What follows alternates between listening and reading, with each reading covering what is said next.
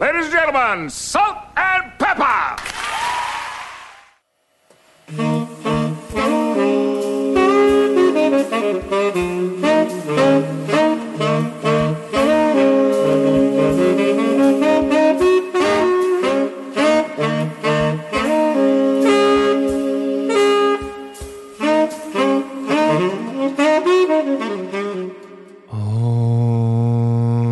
WALT, it's The Midnight Disease. Sam Dingman coming to you on the Electro Voice RE20 via the Avitas MA5.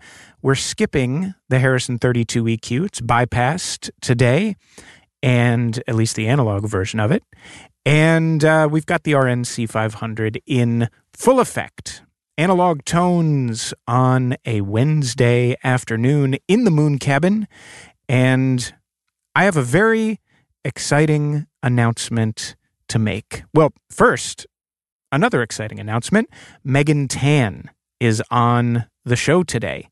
Radio and podcast titan Megan Tan. Megan Tan, whose story you may have recently heard on This American Life, a beautiful piece about being a caretaker for her father after he had a fall somewhat recently.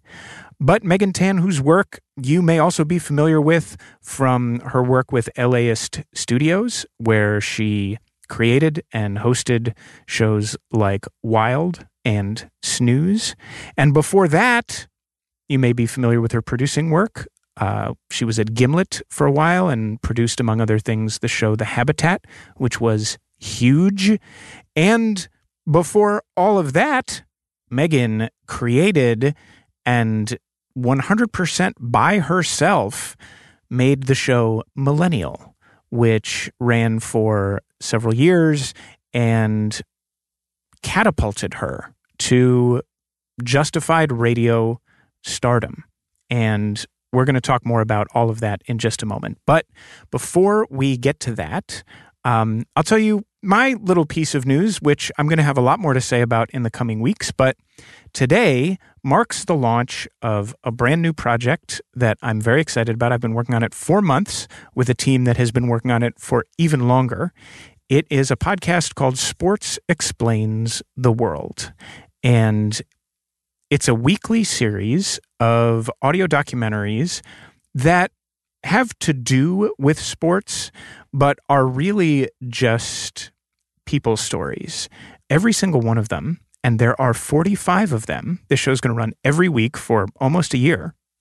These are stories about people who are using sports to cope with the riddle of existence in a world that makes very, very little sense.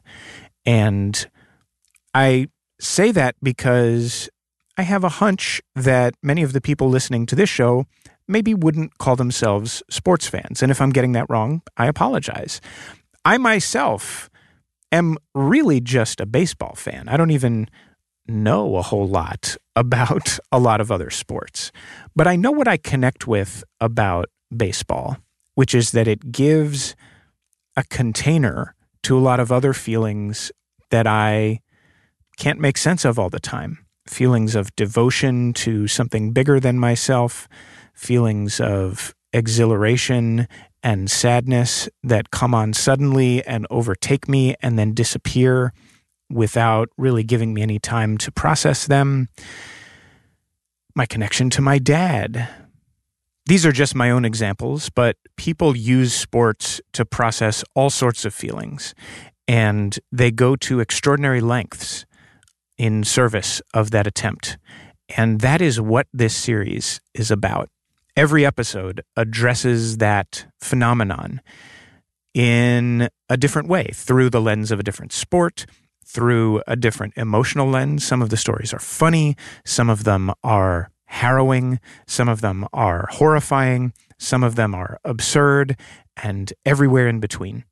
And though I am the host of the show, which I'm very excited about, each episode is narrated by an extraordinarily skilled reporter. Meadowlark and Campside, the companies that produced this series, worked with some of the best journalists on the planet to source these stories, and then they dedicated the resources to let the reporters report these stories out to their fullest extent. And the result is a series that, I will just say, in the sculpting and editing of it, we talked about as, humbly, trying to be the This American Life of sports. And obviously, all of you can be the judge of that, but I'm just so proud of it. And the trailer for this series is out today. If you just search for Sports Explains the World in any podcast player, you can listen to the trailer. If you happen to be a Wondery Plus subscriber, Wondery is distributing the show, you can listen to the first 9 episodes today. But if you are not a Wondery Plus subscriber, do not worry. The show will be available for free everywhere on August 23rd, and I will have a lot more to say about it then. All right, but let's talk about Megan Tan, who is on today's episode of this show, The Midnight Disease, which, by the way, I often save this for the end credits, but I want to make sure I start saying it up top more. We have an email address for the show. It's midnight@walt.fm, and I would love to hear from you if you have anything at all to say about the show. If something you've heard on the show has moved you and made you think about things differently, I'd love to know that. If something on the show bothered you, you can let me know that too. If there's something that I've been doing with it that you think I should be doing differently, I would welcome that also.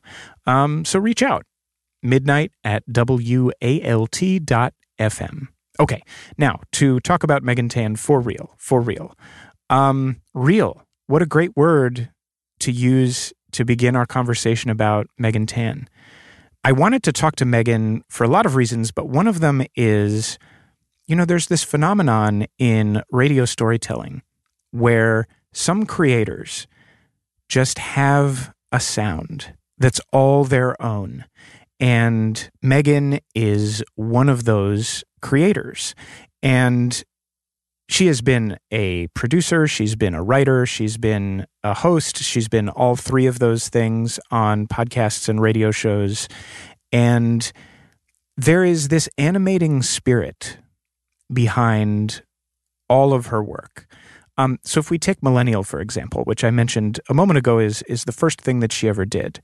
Millennial was this docuseries of which she was the subject, where with just an astonishing level of intimacy, openness, and vulnerability, she told the story of her attempt to make sense of being a person in her 20s, out of college, with a dream that hasn't come true yet, and a set of challenges and limiting factors around family life and money that are impeding that dream. And she chronicled her pursuit in real time through an audio documentary that she made about herself, which is interesting enough all on its own, except that there's this added layer that the dream she has is to make audio documentaries professionally. So you're hearing her with what is already a very high level of skill use the medium in which she wants to work to tell the story of her attempt to work in that medium. It's just fascinating. And she writes herself in such a relatable way. She so effortlessly, to the listener, obviously, and we'll talk about this, there is effort behind this, but to the listener, she so effortlessly convinces the people around her in her life to join her on mic and on the phone to address the same challenging questions and dilemmas that she is addressing. It's just this incredible piece of memoir, of storytelling, and of radio. And it's totally addictive to listen to. That's the other thing that's great about it, is the episodes are fairly short, and each one of them ends on, we talk about this in the interview, but there's like an A storyline, a B storyline, and a C storyline in every episode. They all end on cliffhangers. You end every episode like, what's going to happen to my friend Megan? I have to know. And she accomplished all of this in spite of the fact that this was the first podcast, piece of audio documentary that she'd ever made. It's amazing to listen to. And now she's somebody that I think of as residing at the top of the radio mountain, somebody who has figured it out, how to tell stories in a beautiful signature way in sound, and to do that for a living at prestigious outlets. And until recently, she was working at LAist Studios, where, as I mentioned, she created and hosted these shows, Wild and Snooze, both of which feature some of the most innovative, also very personal storytelling that you could possibly imagine. You're going to hear us talk a little bit about Wild in particular in this interview, which, among other things, addressed this similarly urgent question to the one she did in Millennial, which is like, how do you navigate falling in love with somebody? How do you do that? It's the most simultaneously natural and unnatural thing in the world. And Megan, in partnership with her fellow producer, Eric Galindo, found a way to do that on that show. And as I mentioned, she recently had this piece air on This American Life. It is just gorgeous.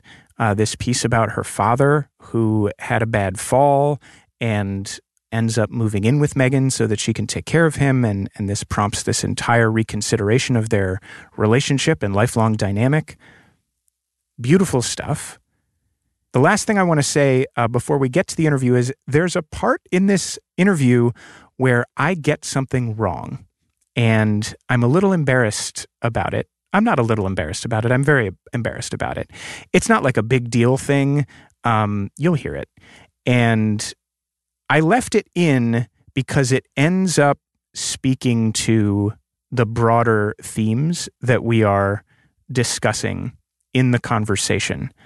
But it was a very interesting moment for me as an interviewer because I try to prepare extensively for these conversations with people I admire so much. And it was just a teaching moment for me to have this moment where I realized I had gotten something wrong that I shouldn't have missed, but that there was still, I hope you will agree, a way to incorporate it into the conversation without derailing things or hopefully letting my guilt get in the way of Megan's message. But if you don't think I accomplished that, midnight at WALT.fm is the way to let me know. All right, let's talk to Megan Tan on WALT.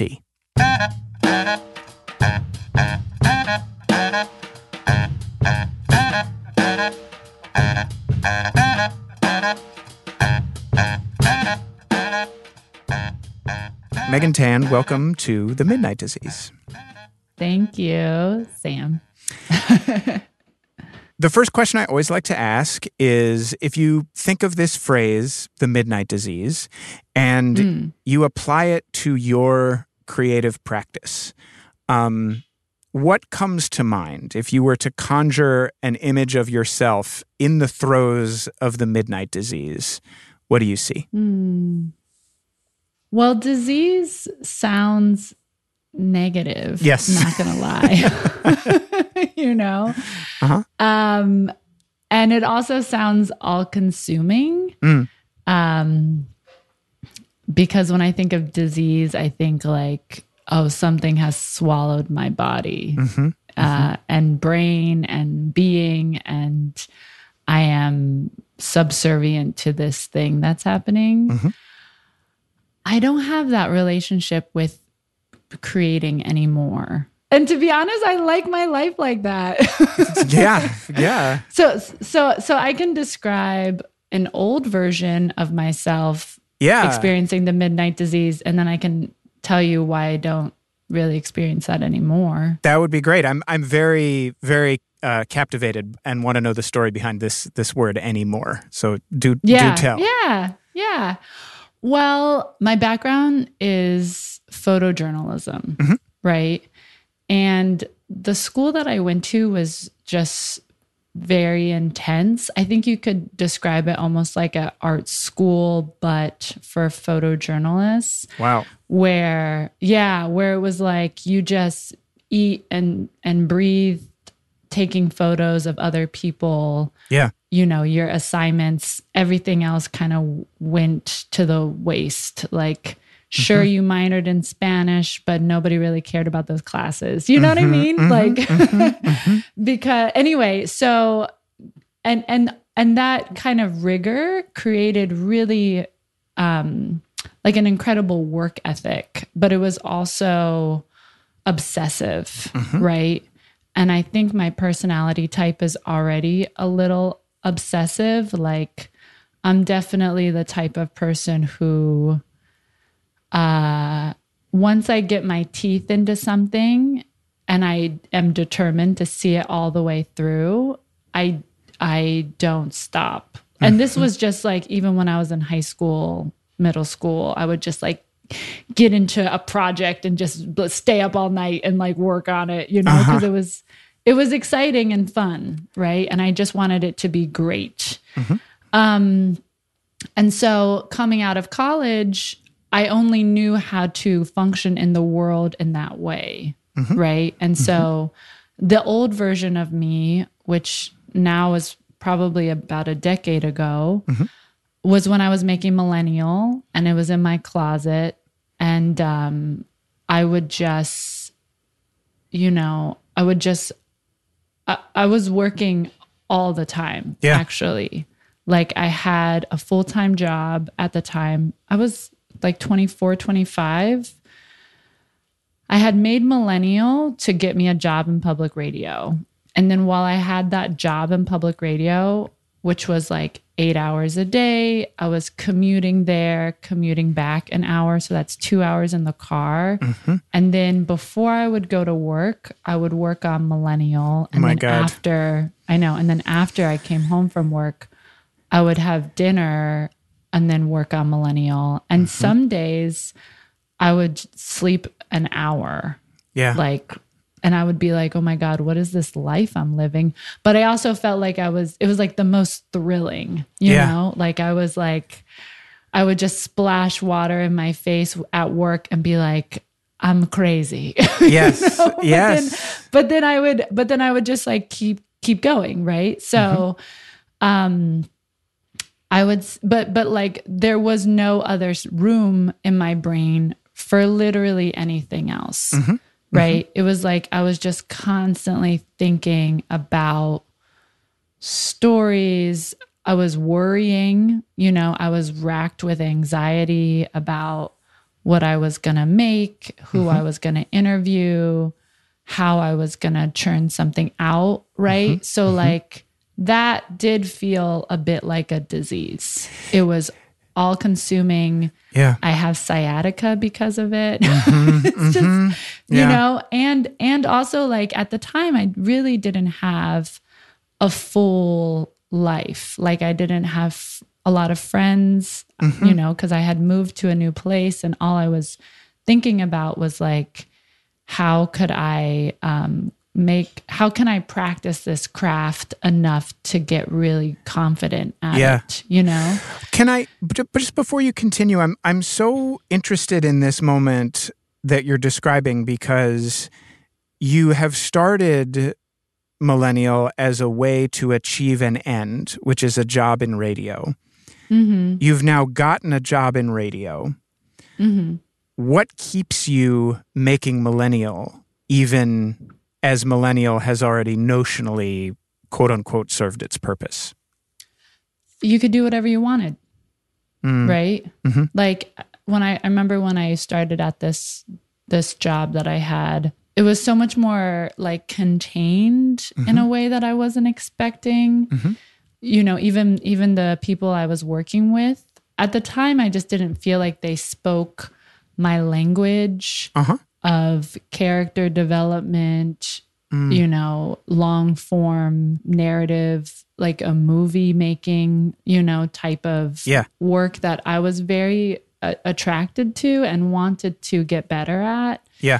And when I was making Millennial at home, I could just do whatever I wanted. Yeah. I could play, I could experiment, I could basically do anything. Right. Yeah. Well, Millennial feels, as a listener, Millennial feels like you're watching an episodic TV show. Every week there's a little mini arc with our main character, Megan, and our favorite side characters, whether it's your boyfriend at the time or your mom. And there's always like an A story, a B story, and a C story. And so it really has, that's one of the things that is so magnetic about it, is it feels like we are on a narrative journey of the kind we're accustomed to watching on like a prestige TV show.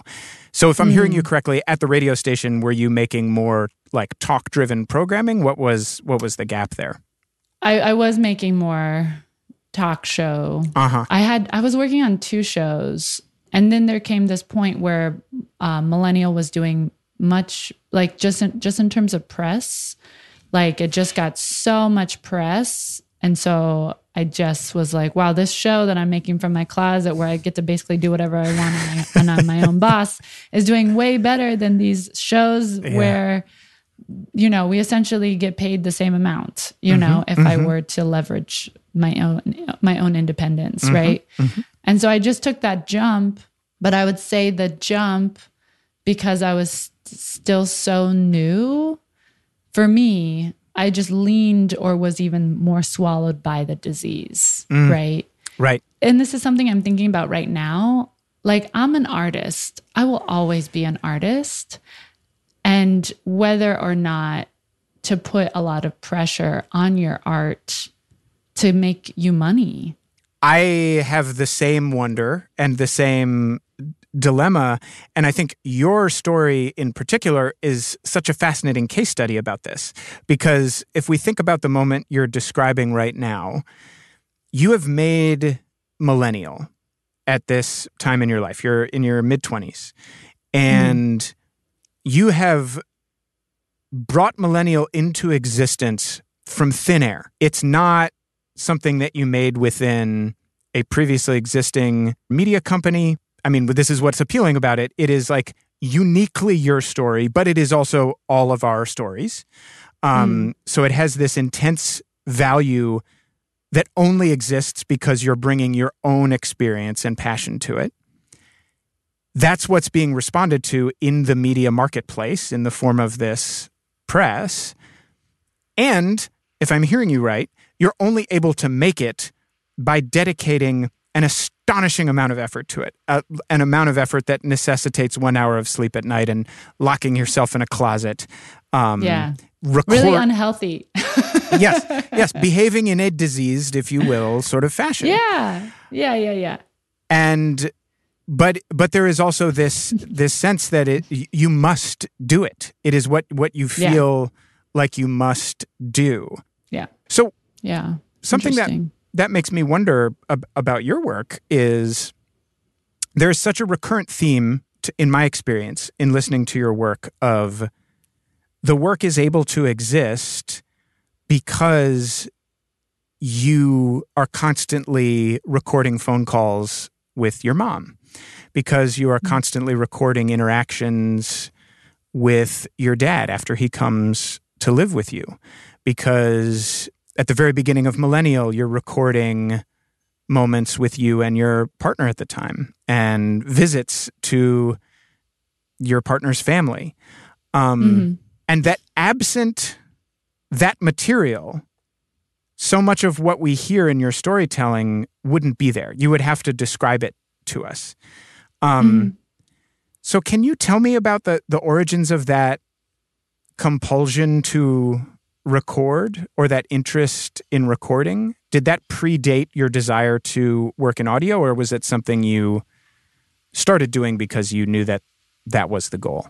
I think when I started doing Millennial is when I really started just recording a lot of conversations that I would have with everyone, because I was so hungry and scared of this weird moment in my life, you know? And I had been reading a lot about like the hero's journey. And I was like, oh, you know, really I'm trying to understand character development. And I was like, oh, characters just go through change. They just go through a lot of change. And that is what makes their story compelling, you know? And I was like, I feel like all I do is go through change, you know? And so I just started kind of recording everything like that. I felt like I was going through a lot of transitions. A lot of my friends were going through similar transitions. And maybe I could make some meaning out of the things I was going through while also just getting better at the craft, you know? Yeah. Millennial was like the first thing that I made. And then later on, these pieces that I've been able to do about my father, to be honest, at the time that it was happening, I think I have a really bad memory. And so one thing that I love about audio that I have never gotten from any other medium is how it just teleports you. Yeah. Like exactly back to where you were when you were doing that thing. You can see it in your brain. You can smell it. Like it's weird. But every time I would listen to old footage of my own, I would be like, whoa, I'm there. Like I know exactly where I am when I did this. Yeah. And so when I was having these moments with my father, who had recently fallen at the time, we were having these like very special, new, nuanced moments in my life. And I was like, oh, I have to remember this. Yeah. You know? Yeah. And also I think it's a way for me to get a little separation from the event itself. If I'm like, oh, I'm in a movie, like I am in a movie, then I can kind of see it as a movie, right? Yeah. Like my life is unfolding, sure. And like a lot of things, I don't know, are kind of happening, but I am in a movie, you know?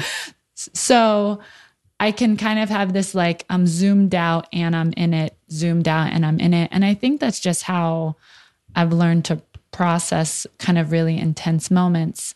And then the other thing for me is like, why go through kind of the intense, tumultuous human experience just for you?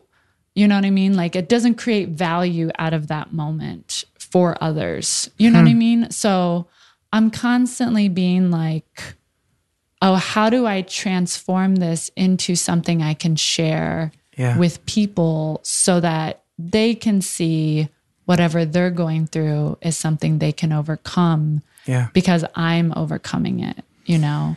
And to be honest, that comes from my Buddhist philosophy. Yes. You know? Well, it makes me think of something I heard you say in an interview once, which is that at the time, and this may have changed, you said something to the effect of having a daily, I believe you said it was like a chant. That was something to the effect of this Buddhism that you live. Let me make sure I have it right. I could just tell you. Okay, yes. It's something about transformation, that it contains transformation. Yes, yeah. Yeah, so I practice Nichiren Buddhism. Okay. And in Nichiren Buddhism, we talk about how like every single thing has a positive function and a negative function. Everything. This conversation you and I are having, getting hurt, let's say, getting money, right? Has a positive function and a negative function. And it's really up to us when we call it like a high life condition to, we say become absolutely happy. And absolutely happy means like you aren't actually swayed by your environment, right? Like you are able to not be swayed, essentially, right? And so in looking at, everything has a positive function and a negative function, when we have a high life condition, right, we're not swayed by our environment because we're able to see our problems as benefits, you know? The question is like, can you constantly pull for the positive function, right? So, you know, when my dad fell, I was in LA, he was in Ohio, and I'm chanting. I chant twice a day, and I chant this mantra, Nam-myoho Renge Kyo. And as I was chanting, I just decided that this was going to become his biggest benefit and like our family's biggest benefit, right? Yeah. And that's another thing too that I've been thinking about a lot is like, you know, where's the power as we maneuver life, you know, like, do I have the power? Does the environment have the power? Who has the power? Anyway, so when I was able to just decide that, like, this is going to be our family's biggest benefit, right? Like, it's like it, and I just chant in that way, it sets into motion, like, I'm going to pull all the positive functions, right? And so even though this was such an intense moment, I was able to create a story of value, you know, to be able to illustrate, like, not only did this fall catalyst, and again, if you think about it like a movie, it's like it catapulted me and my father to totally transform our relationship for the better. Yes. But also, like, all of these other things came out of it that I could never have expected, like him moving in with my fiance and I, and also because he moved in with us, we bought a house in LA. You know what I mean? Like, it was like all of these things that I just could not have imagined with my brain. And so I feel like even when I get laid off, right? Like, even though that looks like, oh my gosh, blah, poor me, like, I can't believe this is happening. And again, I do have bad days, you know, but in the bigger picture, I'm like, how am I going to create the most value out of this moment? So that when I look back, I'm able to really just decide. And I can decide right now, like, being laid off is going to be my biggest benefit. I'm just going to see it that way. And then I'll tell the story to show people, like, oh, I transformed that into something that was a big benefit, you know? Yeah. Well, it puts what you were just saying about your practice of recording what was happening around you into such interesting context, because particularly the remark you made about, like, if I can see myself as a person in a movie, then I can navigate this. So because you know the movie. You know the movie, but also, like, it, in a way, it is a gesture towards that aspiration of not being swayed by the environment. Because if it's life and you are being buffeted on all sides by intense upheaval, it could cause you to shut down. It could cause you to be immobilized. And if you see it as a movie, it allows you to say, there is more that will come of all this. Eventually, this becomes a part of a grand narrative that will be of service to others. And that in that vein, the practice of recording becomes, I will say, a spiritual practice in a way. It becomes in service of this kind of transcendence. Yeah. And I do think, like, I will be honest, you know, I started recording my father and I in those moments because I wanted to remember them. I was so steeped in what was going on, though, that I wasn't thinking at the time, I'm going to do something with this, you know, at all.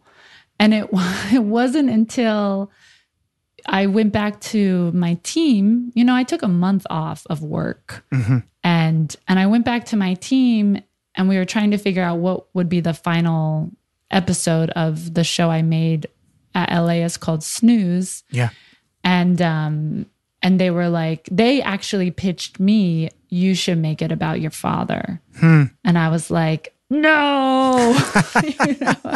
I was like, no, you know, I really, really had to think about it because doing that type of personal work is like so you got to dig into the most heart, Yes. like the humanist heart of you. You got to reflect out loud. There's just like so much more work that comes with it. And so what motivates those types of projects for me is I'm doing this for other people. I'm not just doing this for me as like a navel gazing situation. Like, this is going to impact millions of people. And it did. Like I made I made that episode for Snooze, and then it went to This American Life. Right. And and there's just so many people who are taking care of their parents right now. Just to reflect back at you, the idea that your mantra for yourself that this will eventually help people is working. There's a moment in the This American Life version of the story that is just so extraordinary. And the fact that you bottled it in the context of this narrative is, and I don't want to give away the ending of the story if people haven't listened to it, although if it was on This American Life, I imagine many of the people listening to this will have already heard it. But the part where you're sitting and you're talking to your dad about this whole journey that you've been on, from you guys having a strained relationship, to him falling, to him being depressed, to him moving in with you, to him starting to recover, to him coming in to actually share openly about his feelings with you. I mean, just the chronicle of that journey alone is extraordinary to sit with. But the fact that he says to you in so many words, I just didn't really think you cared about my life. And for you to have to sit and contend with that, and that you thought you were showing him all this care until you create the space for him to say, I needed a different kind of care. I mean, I sat quietly with myself for 20 minutes after I listened to that. Because I've had versions of that interaction with loved ones in my own life. So thank you for doing that. And wow. It reminds me of one of my favorite moments in Millennial, which actually happens in, I think, the very first episode, which is correct me if I'm misremembering which episode it's in, but you move home. And you come home and you know that your parents have separated. You know that your mom has moved out of the house. You know that intellectually. I think you even say to us, I knew that intellectually. But it doesn't really land for you until you walk in to her old study and you see that the books on the bookshelf have tipped over because she's just not there to set them right anymore. Yeah. And you captured something in that moment that my parents are also divorced. And I remember the first time I came home, I knew that they had separated, but it was the first time that I went out to dinner with my dad. And at the end of the dinner, he said, all right, well, I'll see you around. And then he turned and walked off into the night because he was going to a different place to sleep. And I was crushed in that moment. I just became so aware that like the entire rest of my life is going to be different and I don't know where to put these feelings. So the fact that you found a way at that early stage in your audio expression to capture and express that, I appreciated so much. And it makes me want to ask you, where do you think you got the appreciation of sound to do this from? Because another thing I heard you say in an interview once is that one of the things that spurred you to want to work in audio is that you were thinking about filmed documentaries and how they kind of live and die because of the sound. So tell me more about that revelation. What were you what do you mean by that? I've always gravitated towards like, how can I connect people with people, you know? And even with photography, I was always like, I want to document or show, you know, the full range of this type of marginalized group, you know, in a way that illustrates their humanism, right? And I feel like with audio, I just when I was consuming like my favorite audio pieces at the time, I was like, wow, I really think about these people, you know, like I care about them. I think about them. I want to know how they're doing right now, you know, like I would, And so, I think for me, I was just like so fascinated with that type of care. It was, being able to articulate it with you right now. It's like a care. And how was I able to care for a person I'll never meet, whose face I don't know, you know what I mean? Like, but but I sincerely cared about them. And so, well, you're making me think like, I'm so glad you brought up the photojournalism component of this, because like these moments that we're describing, this interaction that you had with your father, that walking into your mom's study and seeing the books, you cannot take a picture of that. That's not something you can photograph. It can only be conveyed in a way in this audio storytelling. And it's making me think that it's almost like, you know, they always say like a picture is worth 1,000 words.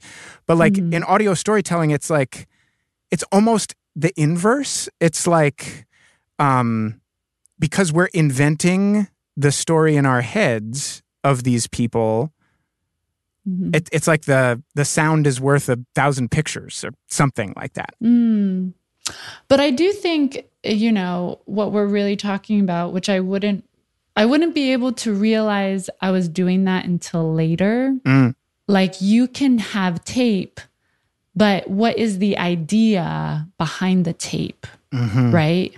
So like, that's what you're talking about, I think, is I'm describing a scene, but the idea is that there's a missingness to the house, right? You know, and so everything that I'm talking about is illustrating that something is missing, and that missing person is my mother, you know? So it's actually the idea, you know? And that to me, I think is what elevates audio, is like, it's not just about the story and it's not just about the characters. It's like, there's an idea here, and what is the idea? Plenty more to come with Megan Tan on The Midnight Disease. We'll be back after a short break. You're listening to WALT.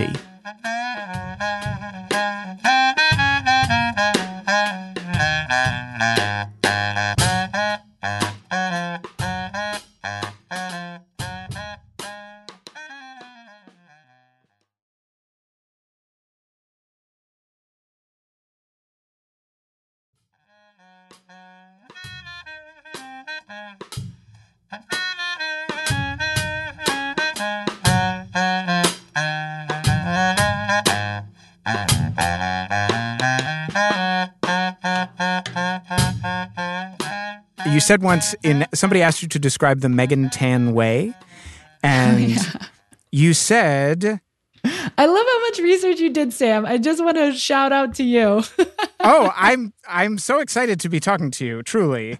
You said that it is to lean into the specifics of your life to give the world more sparkle. Oh. And that's really funny. It is very poetic, old Megan. Well, something that I would be interested in having you reflect on a little bit, if you'd be willing, is in having this ability, this one willingness and two ability to lean into the specifics of your life, to make them into fodder for stories in hopes of creating this sparkle. I have a sense of you as coming from two sort of diametrically opposed impulses around that in terms of your parents. On the one hand, there's your dad, who at least in the This American Life piece you characterize as emotionally kind of distant, not wanting to be very sharing or forthcoming about the specifics of his life, to the point that there's this amazing anecdote where you like go to all this trouble to learn to speak the language you think he speaks, and then he's like, I don't speak that language. Yeah. And then on the other side, you have your mom, who you literally say in Snooze, my mom taught me to tell stories. She was always willing to share her life, to the point that like she would go up and tell strangers about her life. Yeah. I just want to give just like quick context. Like my dad is an immigrant. You know what I mean? Yeah. From Singapore, and he's Chinese.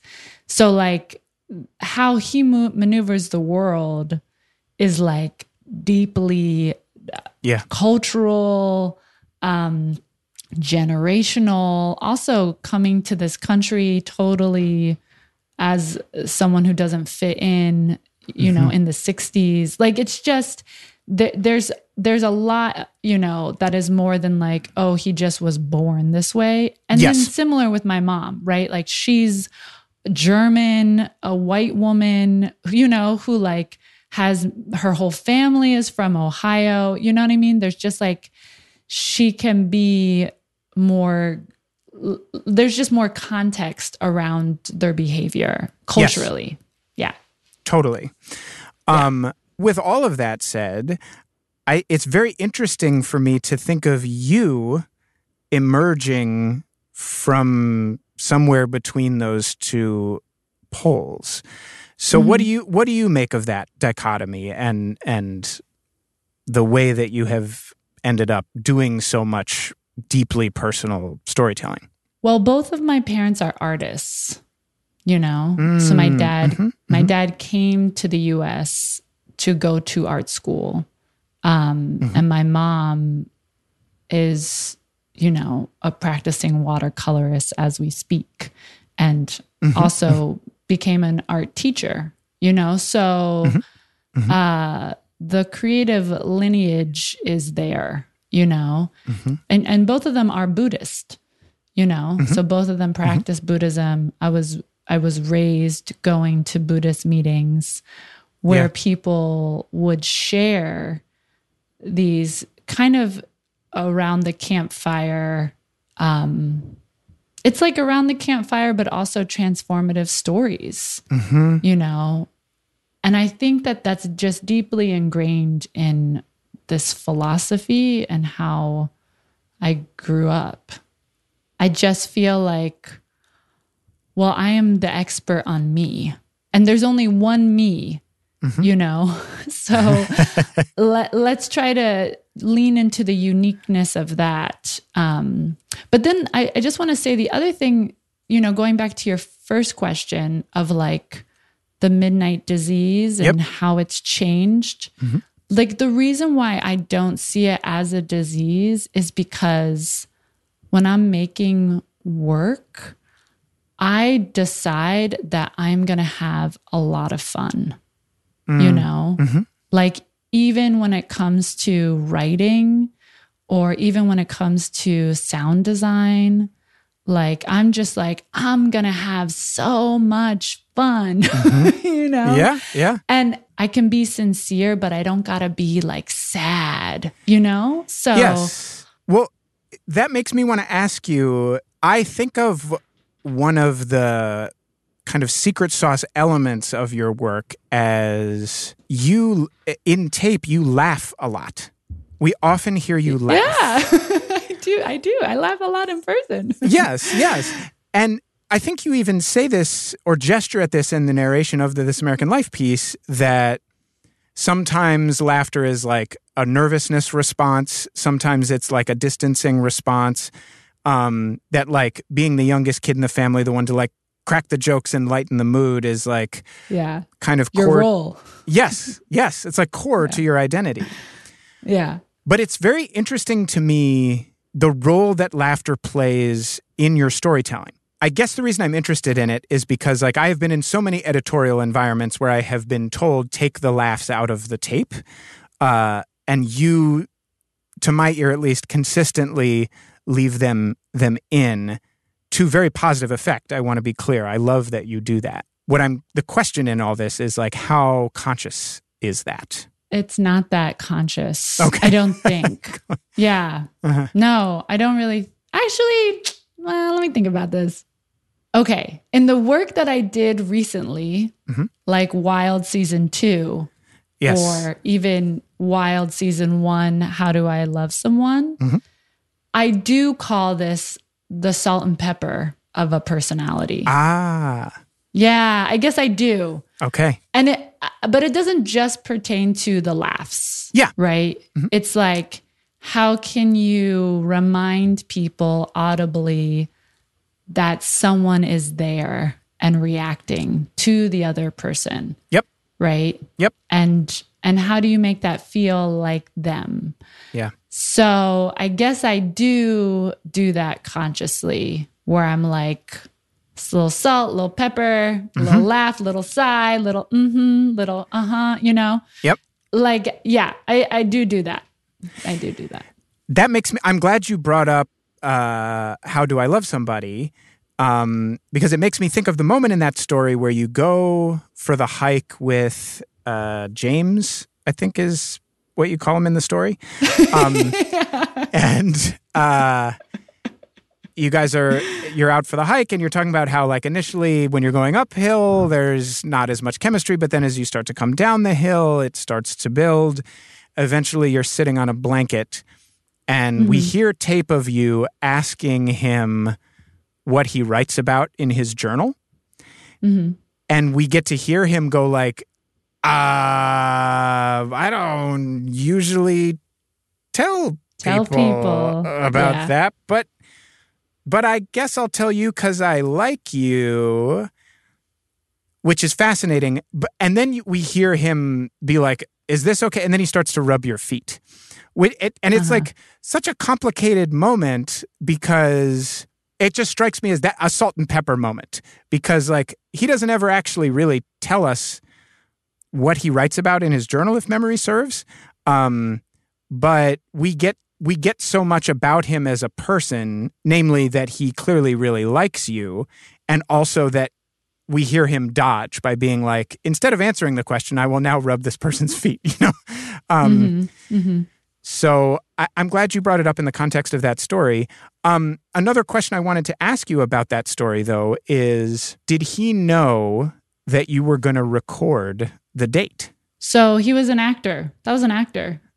Oh, well. Yeah, that was an actor. Okay, amazing. So, yeah, I know. Yeah, that's great. Do you say that in the story and I just we missed it? We say it at the end. At the end, No, okay. we say it at the end. But also we say this is, again, similar to a film, right? We're like, this is based on a true story. Right, okay. Right? But we don't say like, this is a fictional piece, right? Because some of it actually isn't. Yeah. Eric and I had a genuine conversation about that moment in my life. And then I went out and created the scenes with an actor. So, and then at the end we say, James was played by blah, blah, blah, blah, blah, the actor. Okay. Yeah. Okay. I apologize. I must have missed that in the credits. Yeah. How do you feel now that you know? Good, because I for whatever, somehow, because I did know in season 2 that this was somewhere between recreation and reenactment and scripted. The lawyers were like, you need to tell everyone this is fictional. Yeah. Multiple times. Although, I mean, I guess that your characterization of the salt and pepper of like leaving those things in is interesting, even more interesting to me in this context, because one of the other moments I noted the presence of laughter in your painter's palette, your audio painter's palette, is there's this great moment where you're waiting for James for the date to start and you're by yourself in the car. You're just, it's just a voice memo that you're recording of yourself and you're playing this game where you're like, is that his car? Is that his car?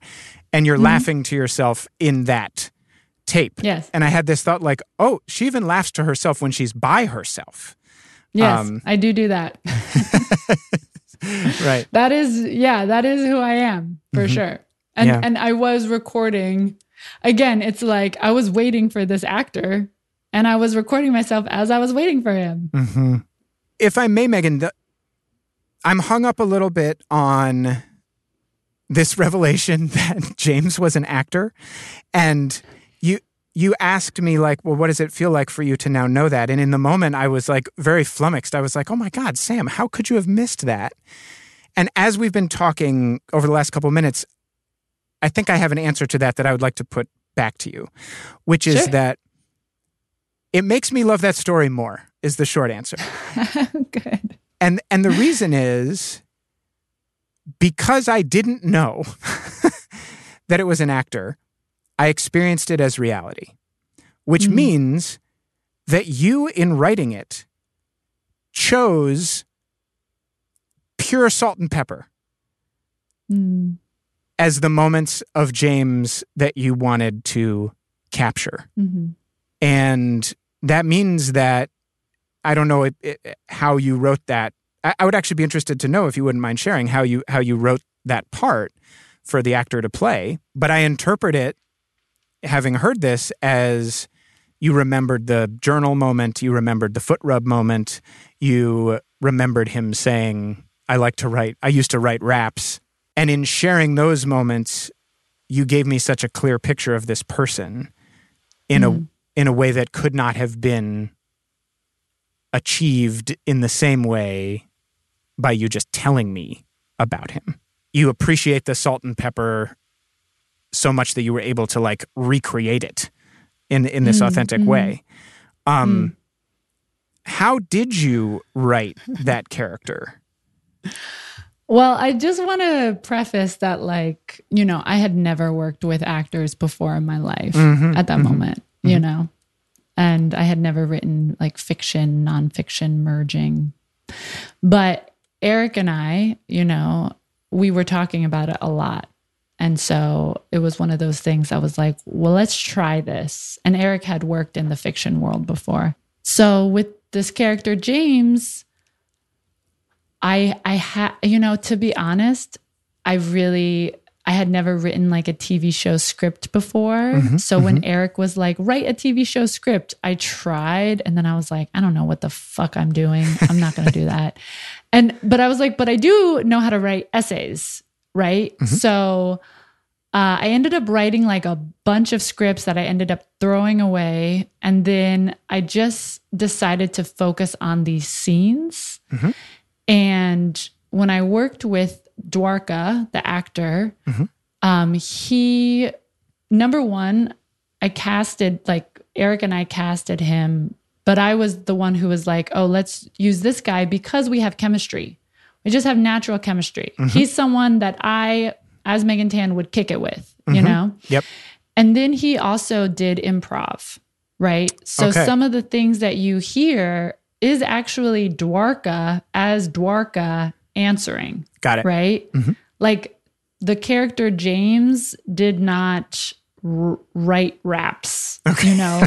That was something that Dwarka just, I don't know if he actually did it or if he was just like, yeah, as a kid, I used to write raps, you know? But like I would be, you know, it was him and I on this hill and I was like, all right, let's pretend like we're on a date, you know?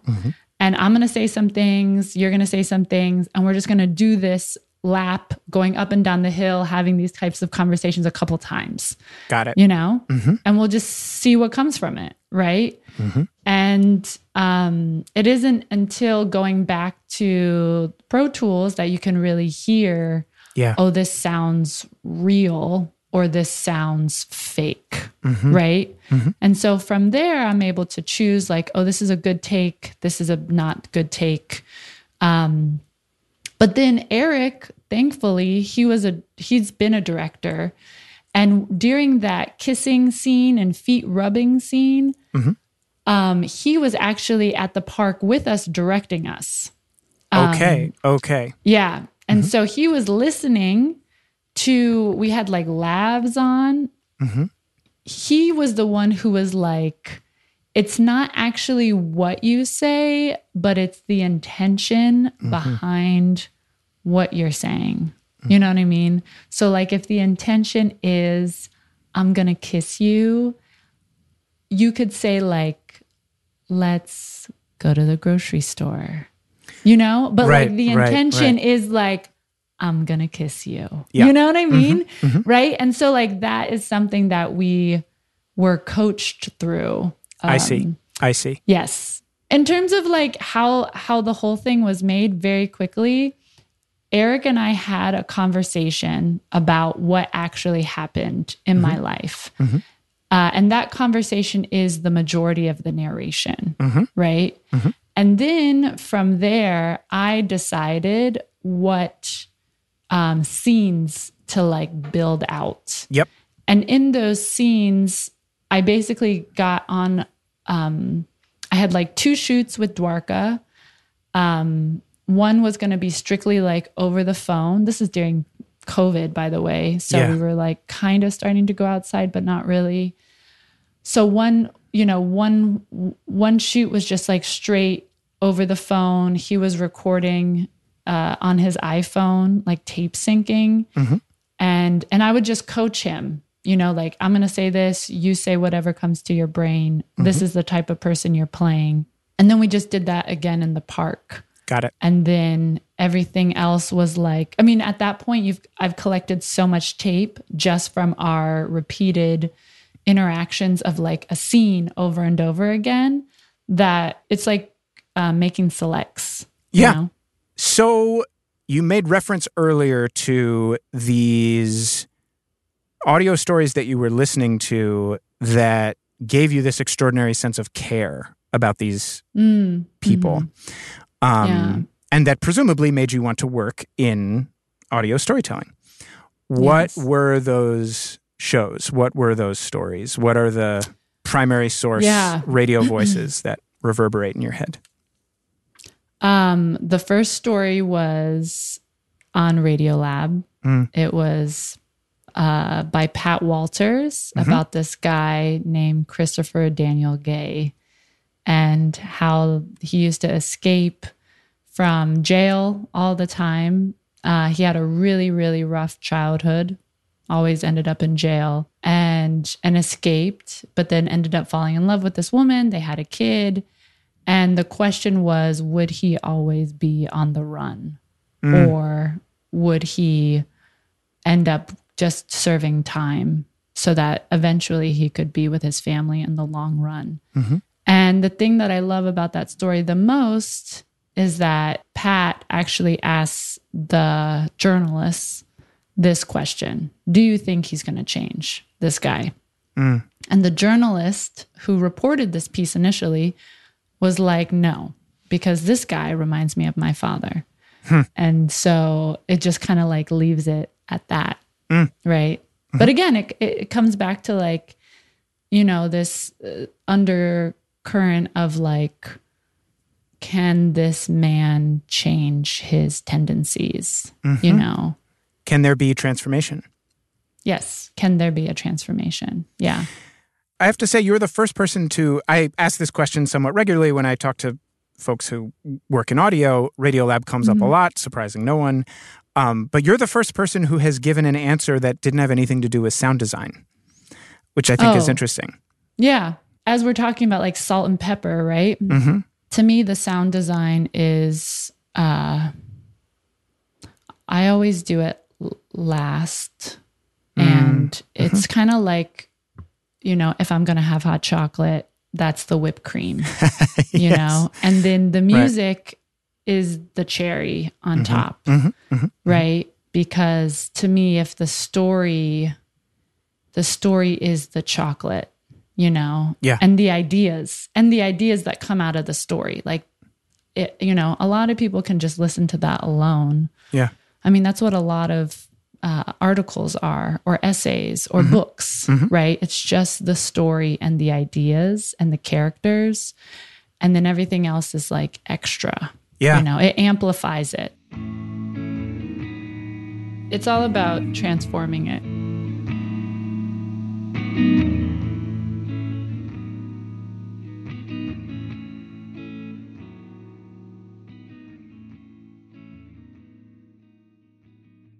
Wild card Wild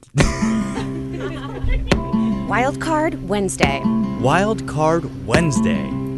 Wild Card Wednesday? Wild Card Wednesday. Wild Card Wednesday. So Wild Card Wednesday. Wild Card Wednesday. So Wild Card Wednesday. All right, so speaking of sports stories that are about much more than just sports, you might have seen the headlines this week that the ownership of my beloved Baltimore Orioles had a delicious meal of foot when it was revealed that one of their TV broadcasters for baseball games had been indefinitely suspended for having the temerity in a pregame segment to mention the fact that prior to this year, when the Orioles are very good, the Orioles had not won as many baseball games as they have won this year. That's all he said. As punishment for this, the guy who runs the Orioles suspended him because he felt that broadcasters for the network that broadcasts Orioles games, which he also owns, shouldn't be saying negative things because it would make him personally, the owner, look bad. This is so absurd and so offensive. I mean, let's leave aside the fact that it is just one thing in a litany of bizarre, megalomaniacal, narcissistic, vaguely cult leader-like behaviors that this owner has done. But I think, as we all know, we are living in a time when truth in reporting is under attack by rich people who own media companies and think that they should be able to dictate what is presented as truth and what is not presented as truth. And it's outrageous.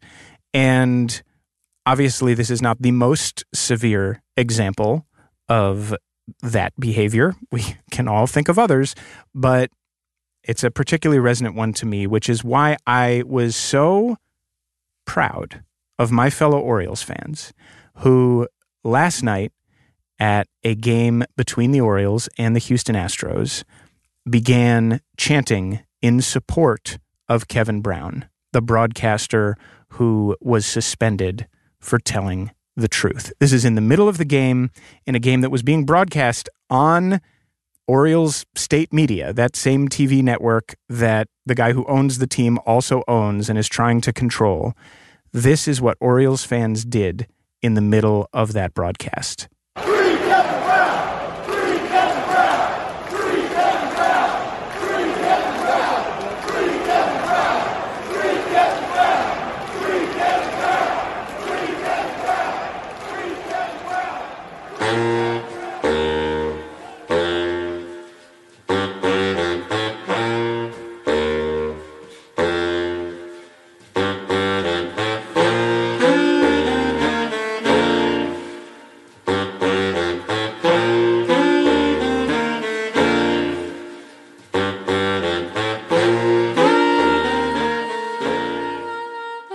The Midnight Disease is hosted, produced, mixed, and edited by me, Sam Dingman.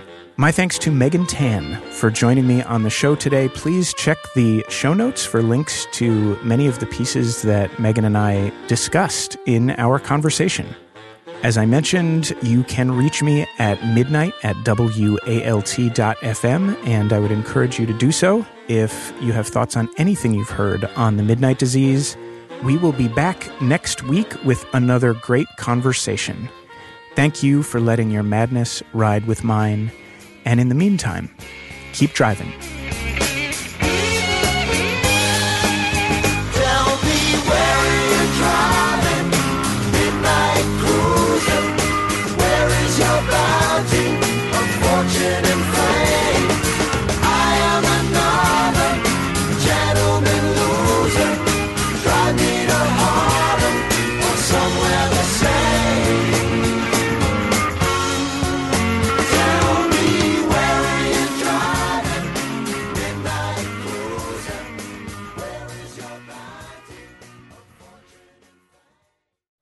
You're listening to WALT, Homegrown. Homemade Radio.